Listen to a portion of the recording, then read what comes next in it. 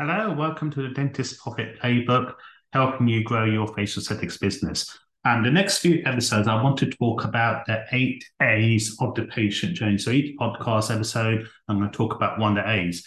And as the title says, it's the 8 A's. It's divided into three sections: what happens pre-visit, before the patient books the appointment, what happens during the visit, and what happens post-visit. So the pre-visit consists of assessing, admitting, and affirming. So let's have a look at the first A, which is assess. So the assess stage is where the patient's thinking of all the options available for them. Why should they choose you? So what you want to do is have, what's your USP, unique selling proposition? What makes you stand out compared to your other competitors?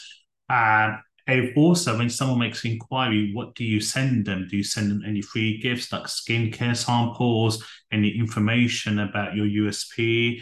Also, a good thing to send is about your values, your company promise. Please look at previous episodes on this, because not many people send those. And then you want to attract the right patients, but also dispel the wrong type of patients there.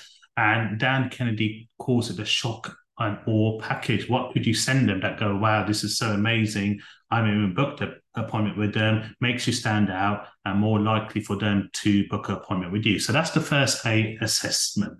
So thank you for listening to this podcast. Look forward to speaking to you next time.